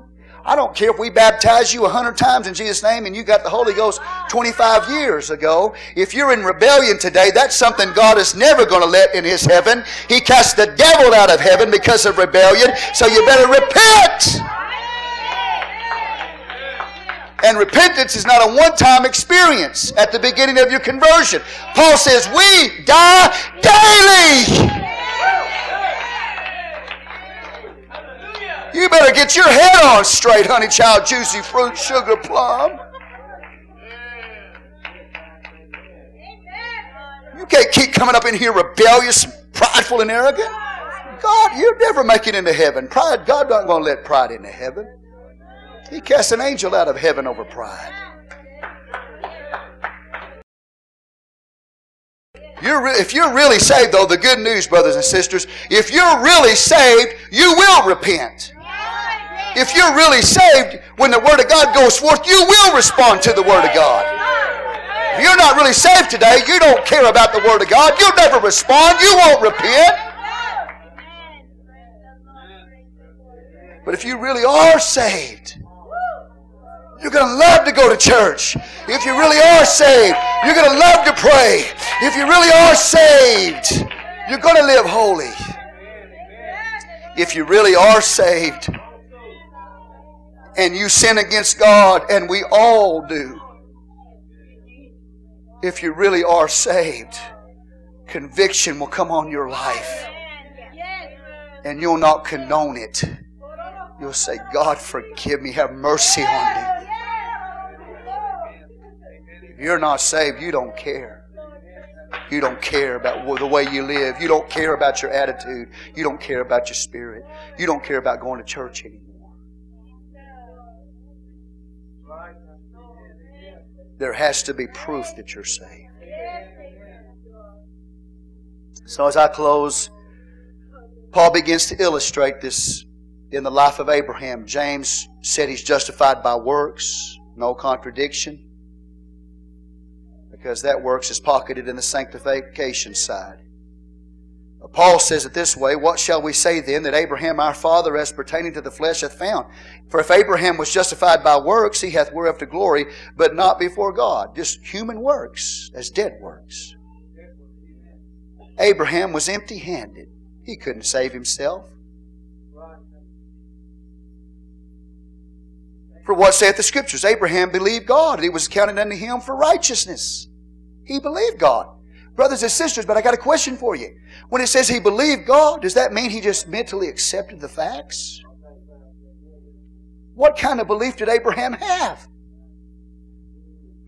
The kind of faith that Abraham had that justified him. What kind of man was he? What kind of belief did he have? Mental acceptance? Where all you got to do is accept Jesus and have the facts about him? No, you know the kind of belief that Abraham had? The kind of faith that Abraham had that justified him? I'm going to give it to you right now. Number one, he was a one God believer. And he believed that one God was omnipotent, omniscient, omnipresent. He had faith against all odds. He had faith in God's Word. God's Word outweighed circumstances. He did not waver in his faith. He was fully convinced. And then we'll talk about it tonight. 17 through 21 describes the kind of faith he had. It was not easy believism or mental acceptance alone. It was a strong, steadfast, unwavering, obedient faith. That's the kind of belief he had. The kind of faith he had, Genesis 12:1, he left the country that God told him to leave. He obeyed. Genesis 15 verse 6, which this scripture in Romans 4 is talking about.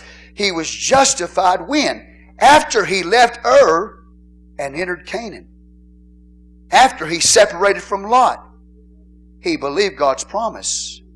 He would have a child. That's when he was justified. God fulfilled His promise because Abraham obeyed Him. Genesis 22:18. When you talk about Abraham believed, you're talking about the example that you and I must have in our life to have the kind of belief that saves. That means you're going to have to believe in one true God. You're going to have to believe He brings life from the dead, resurrection, Jesus. You're going to have to believe that God knows the future. You're going to have to believe that by His blood, the ground, the source is God's means through faith. The time is the new birth, John 3:3-5, Acts 2:38. The evidence are the words and the works, a living faith, godly living. Amen? That's what true believing is. It's a total submission and total commitment to God. When you talk about believing like Abraham believed, it wasn't just acceptance of the Lord. God have mercy on us. See, I'm bringing you the gospel, but you better make sure that the gospel you're believing in is based on the Word of God. Say praise the Lord. That's why I told you I've got to spend some time this morning. Because when you talked about justification, what does it mean? What's the basis? When did it happen? When does it happen? How? And what does it produce? Now, Paul, talking about Abraham, the father of the faithful. You talk about Abraham, he was such a man of faith, a man of God, he wouldn't let his children marry an unbeliever.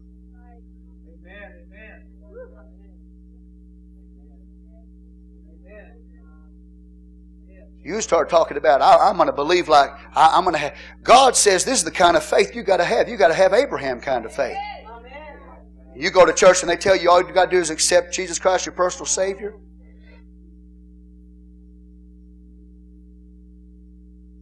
And you're going to heaven.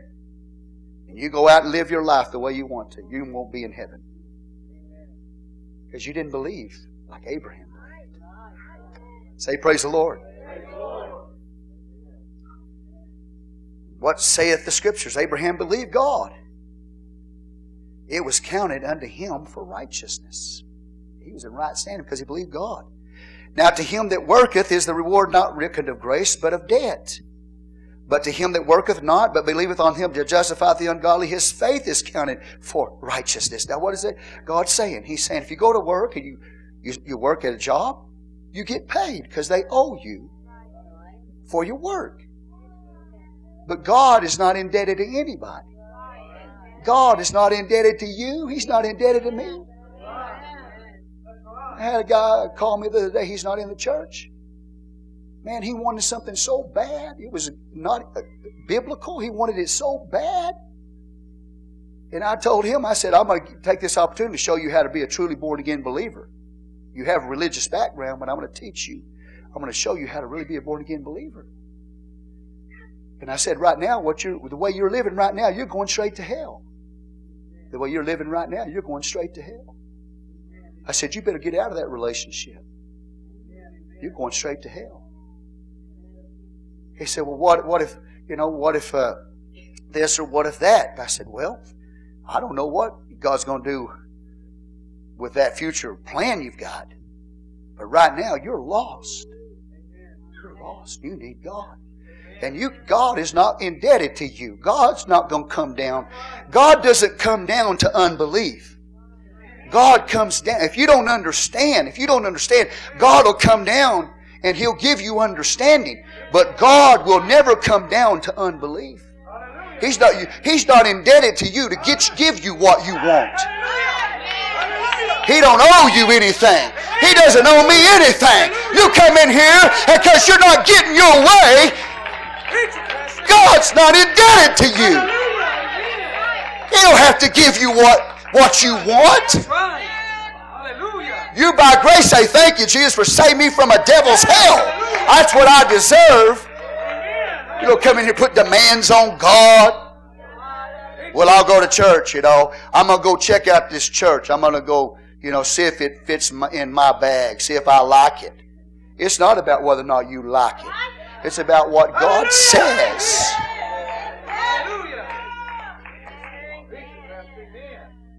I don't care if you ever come back. No, I really do. I want you to come back. But if you don't, that's not going to stop me from preaching the Word of God. You by being here 10, 20 years and backslid. I'm not going to stop preaching the Word of God just because you backslide. Hallelujah. Somebody said amen? God isn't indebted to you. You better thank God that you got what you got.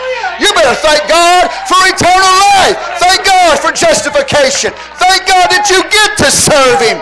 Thank God that you get to be totally committed and totally submitted to Him. Thank God for that and get over your rebellion and your backslidden state of mind. Stop treating God like He owes you something. He's not indebted to you. He justified you without your works. You don't deserve anything from God but hell. Neither do I. Somebody said amen. Coming in here, all got your tongue dragging the floor, head down. Well, God, are you kidding me?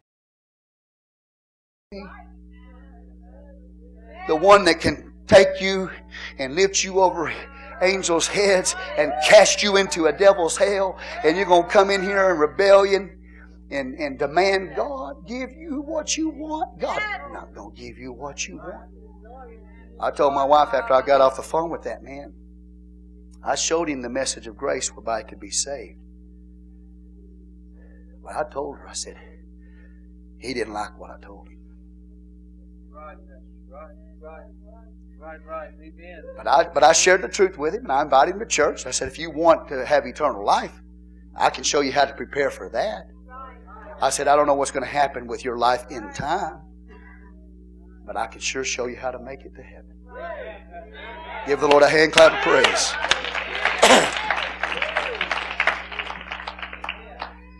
So God is saying it wasn't based on Abraham's good works. If that were the case, then God would have been indebted to him. But it was by mercy. It was by grace. By Abraham's faith. It was because Abraham believed God. Hallelujah. Say amen. Amen. Some people come to church and never get nothing from God. You know why they never get anything from God? Because they think God owes them something. And they come to church and they want to make God pay. God says,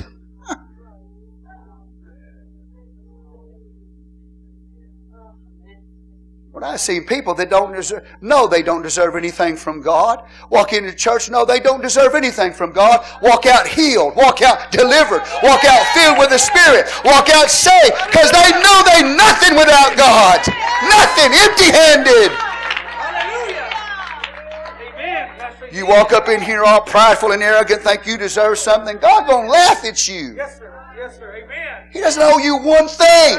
You breathe His air that He gives you freely. You didn't pay Him for the breath you breathe. You drink water that you didn't produce. You eat food that you didn't produce. You need to come in and be thankful to God. God doesn't owe you anything. He owes me a marriage. No, He doesn't. You get married, you start acting like a devil. Just as bad as you were before you got married. Not getting married, well, that'll fix my problem. No, it won't. No, it won't. You still have the same you. Somebody said amen. Now, you don't like this, but I'm going to preach it to you. Abraham, the father of the faithful, the one that's an example to you and me, he knew he couldn't demand anything from God. In fact, God said, you take your son and give him to me. Your only son. The one you received from me by faith. You were 100 years old. Sarah was 90. You have a miracle child on your hands. You received that promise because you believed in me. You got Isaac, which means laughter. Ha ha ha.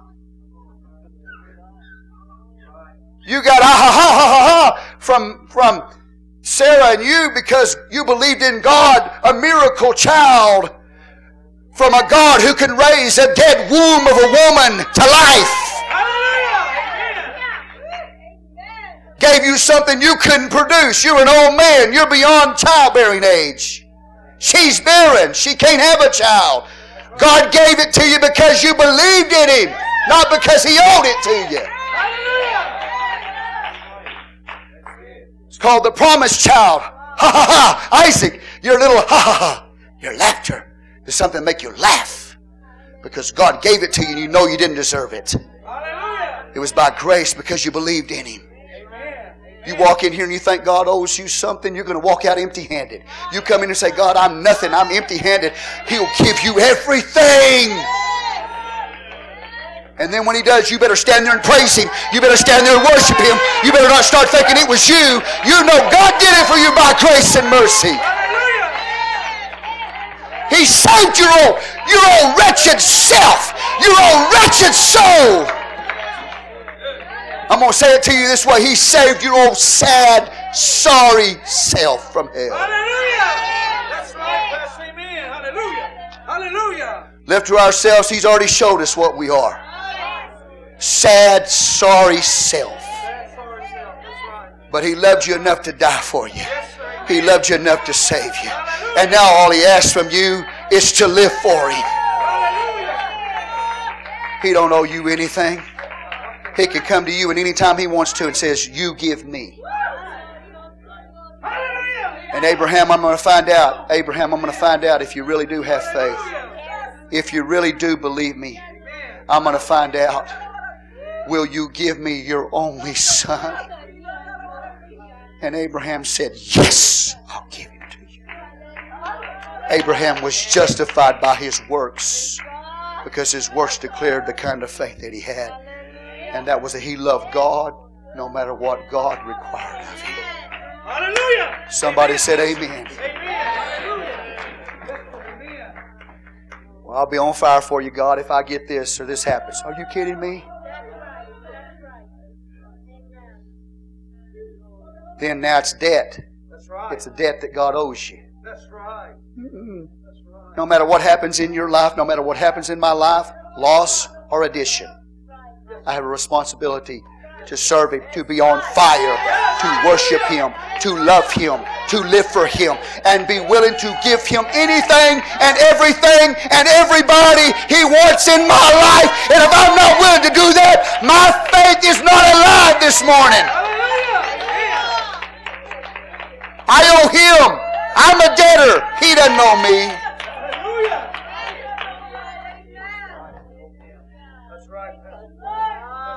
Abraham said, I didn't work. Paul said Abraham didn't work. He came empty-handed.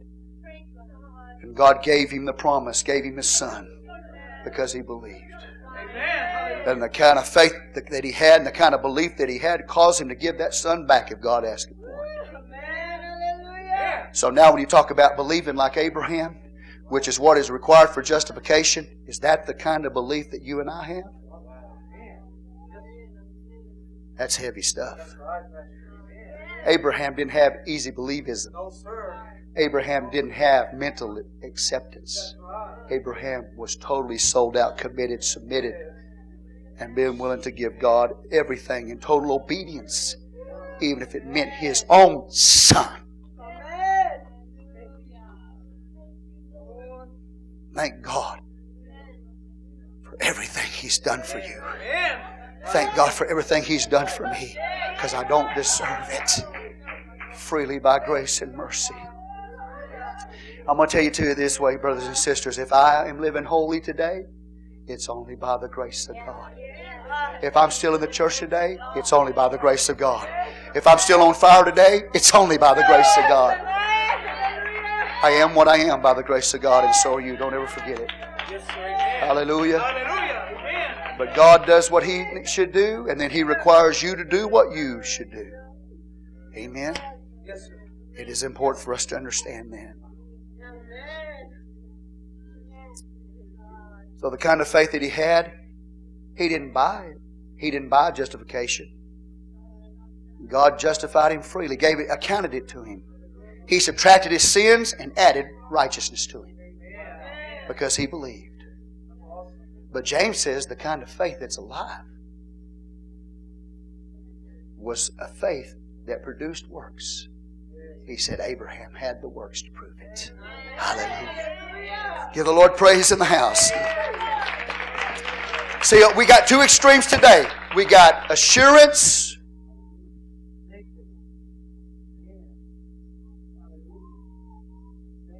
I'm going to get the wording right.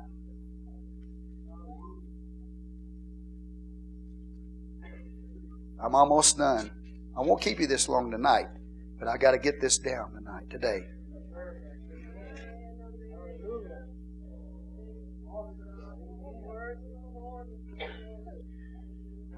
You have to have assurance without, I got it written down, presumption.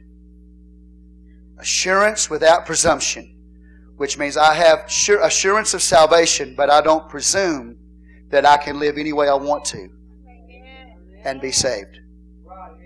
My assurance is without presumption. And my holiness must be without anxiety. So you have two extremes today. I'm saved so I can do whatever I want to do. That is assurance with presumption. The other extreme is this: anxiety and holiness. That extreme is as if somebody comes to church today and because they sinned last week, they come to the pastor all condemned. And they say, Pastor, because I sinned last week, I must not be a Christian. I must not be saved. And they constantly live in anxiety every day about their salvation. That's an extreme. It must be holiness without anxiety. Yes, I should be concerned about the way I live, but I'm not going to get up every day terrified and tormented if I come short of the glory of God, because I take it to the blood of Jesus and I ask Him to forgive me and I ask Him to cleanse me and I ask Him to give me the power, ask Him to give me the strength to overcome it. So don't go in the extreme of assurance with presumption. Your assurance must be without presumption. And it also must be holiness without anxiety. Hallelujah. Jesus. Amen. Hallelujah. God is able. God is able. I'm relying on Him to work in and through me by His Spirit. And if I come short, I take it straight to the blood. But I don't give myself a license. Okay? So Abraham believed God. And a mathematical term, it was accounted unto him to righteousness, an accounting term. Accounting, mathematical term. God subtracted his sin and added to him righteousness. Awesome. Amen. Hallelujah.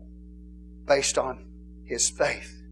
Amen. He believed the Word of God. He couldn't produce it himself. God did a miracle for him. Amen. Hallelujah.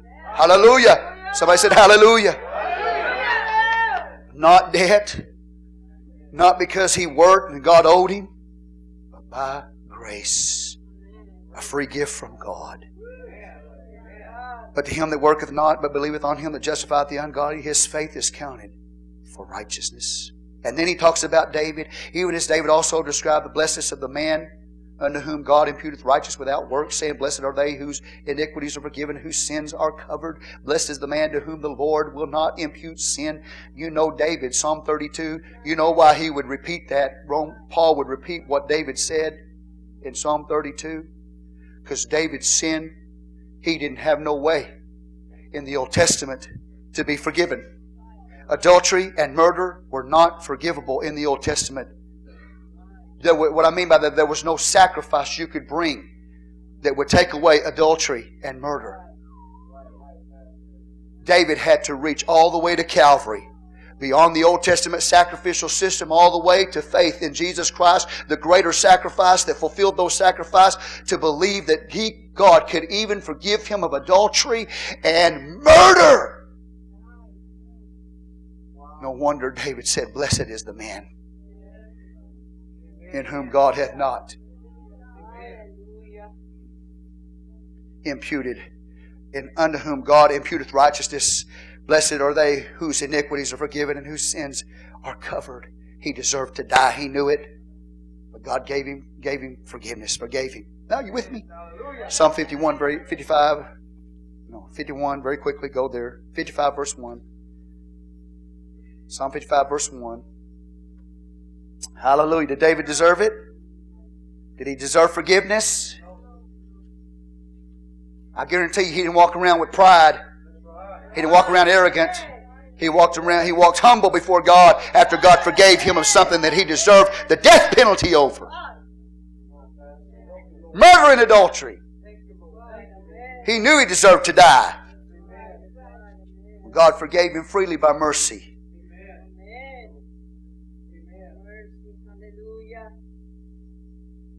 Amen. 51 verse 1. Have mercy upon me, O God, according to thy loving kindness, according unto the multitude of thy tender mercies. Blot out my transgressions. Wash me thoroughly from iniquity and cleanse me from my sin.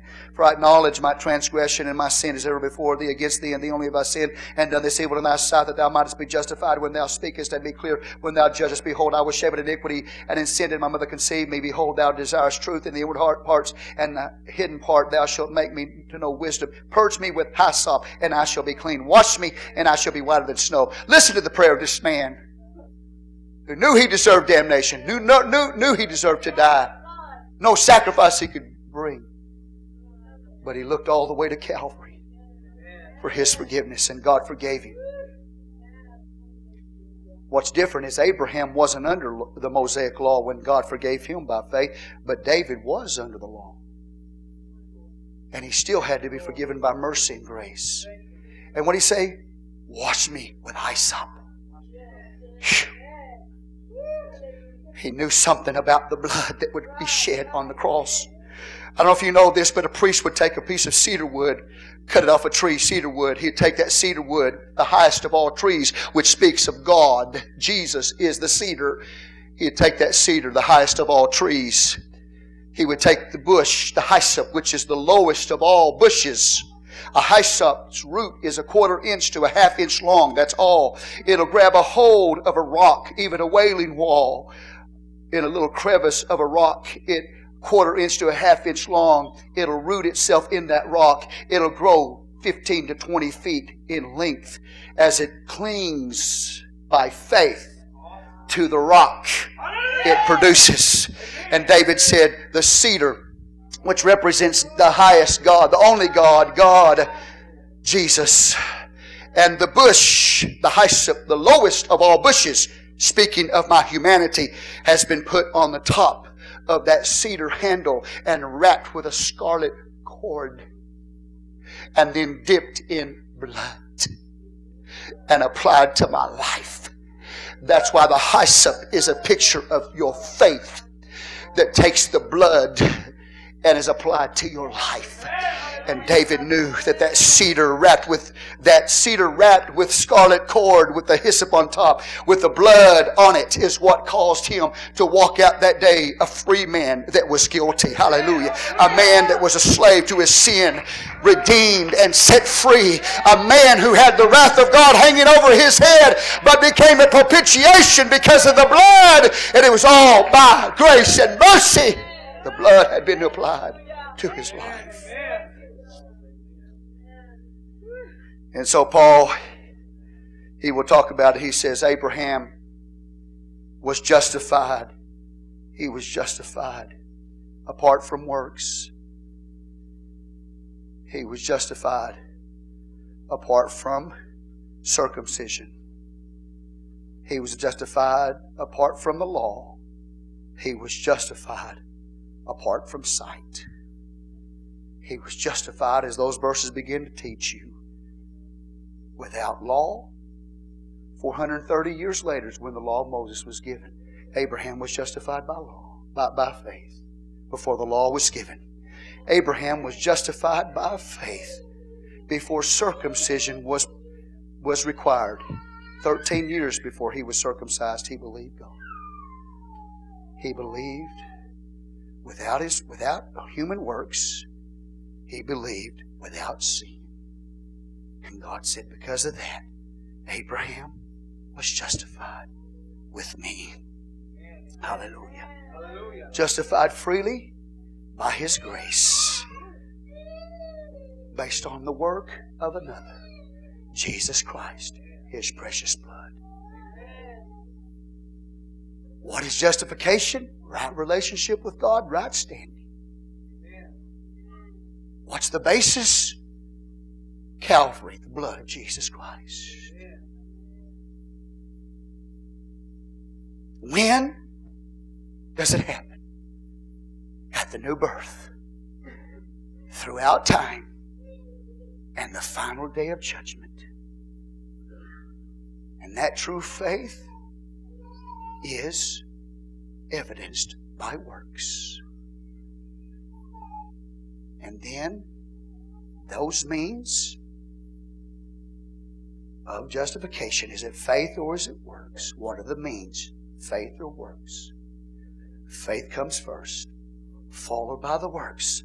So it's both. It's justification by faith, and then sanctification, the works that follow, produce salvation. Someday you'll stand before God, and so will I. And I won't stand before God for you. I'll have to give an account for you, Brother Jared. But I won't stand before God for you. Someday, when you stand before God, and God asks you, why should He let you into His heaven? You're going to have to say, because of the blood of Jesus Christ. And I obeyed that form of doctrine which was delivered unto me. And my conversion, that's when I was justified. And Lord, I lived for you and had the evidence that my faith was alive for the rest of my life. I came short at times, God, but I went to you and you forgave me. And I relied upon your power and your strength to finish my course. So now, Lord, as I stand before you here today, those are the reasons why I enter into your heaven. Justified by grace. And that grace that justifies is witnessed in my life by the works that I produce. And you have that on Judgment Day, and He will look at you and say, enter thou into the joy of thy Lord. Amen. Thou good and faithful servants. But He's not just going to believe it because you said it. There's going to be a record of your works. And what is so awesome is that everything that you've done for Him here, not only do you get eternal life, but He'll give you a crown, 5 different crowns possibly. He'll give you a crown for service. He'll give you a robe of righteousness. And the book of Revelation says it's the righteousness of the saints. Your wedding garment is being made by today by your works in service to God. When you get to heaven, some of y'all are going to have beautiful wedding garment. Not literally, it has to do with glorification. But your works here determine your level of glorification there. So be faithful to the Lord in all things. Hallelujah. Hallelujah. I pray this morning as you stand that this message on justification brings clarity to you. Okay? Hallelujah. We need to understand the Word of God because this is the thing right here that will determine you either saved or you're lost. You're saved or you're lost. What you do with this message that you heard this morning will determine saved or lost. It is the major theme of the Bible. In fact, Martin Luther, who was a reformer, said it was the greatest of all the verses of the Scripture. He taught justification. How a man can be right with God. But remember, brothers and sisters, when you start putting a doctrine together, you have to, and the focus of Romans is justification by faith. You have to understand James shows justification by works. You have to show by Romans it's now, and in Galatians it's future. You have to take the whole Word of God to understand what does justification by faith really mean. I love each and every one of you. May the Lord bless you real good. You're my brothers and you're my sisters. And if I got on you a little bit too hard today, good. Because I love you enough to do that. Okay? I'm your brother and I'm your sister. And I love you. Hallelujah. Yeah. I hadn't made it yet either. Hey, y'all, all y'all over there. Aren't you glad I can't see like I used to? I don't even know who's over. I haven't made it yet either. Don't live. You don't live like you've made it. You don't come to church with your arms folded, sitting on a pew like you've made it. You haven't made it yet. You say, well, I'm just going to give up because I'm tired. Well, you're going to hell then. You got to fight the good fight of faith. You got to be faithful unto the end. The Bible says, they that are with Him are called, chosen, and faithful. Many are called, few are chosen. How many less are faithful? If you're going to be with Him, they that are with Him are called, chosen, and faithful. Don't you ever think about backsliding. You see somebody in your family, they're backsliding the world, they're on their way to hell today. Don't you ever join them. Don't give yourself a license to join them. Just because they don't want to live for God, they don't want to be in the church, don't you come to church all dead, lukewarm, carnal, and cold. You better get on fire. Amen. You better serve God with all your heart. Don't let somebody else. Don't take your cue from somebody else. You take your cue from the Word of God. Hallelujah. Say amen. Woo. Say amen, Prophetess Melvis. Amen. See how soft-spoken she is? Amen. And then she gets up here and it's like a roaring lion. I can't believe it. You know, she's a lady, and the voice that comes out of her when she gets anointed. Hallelujah. Everybody said amen. Amen. Are you thankful today for what the Lord has done for you? Then let's prove it. Let's prove it. I love each and every one of you. May the Lord bless you real good.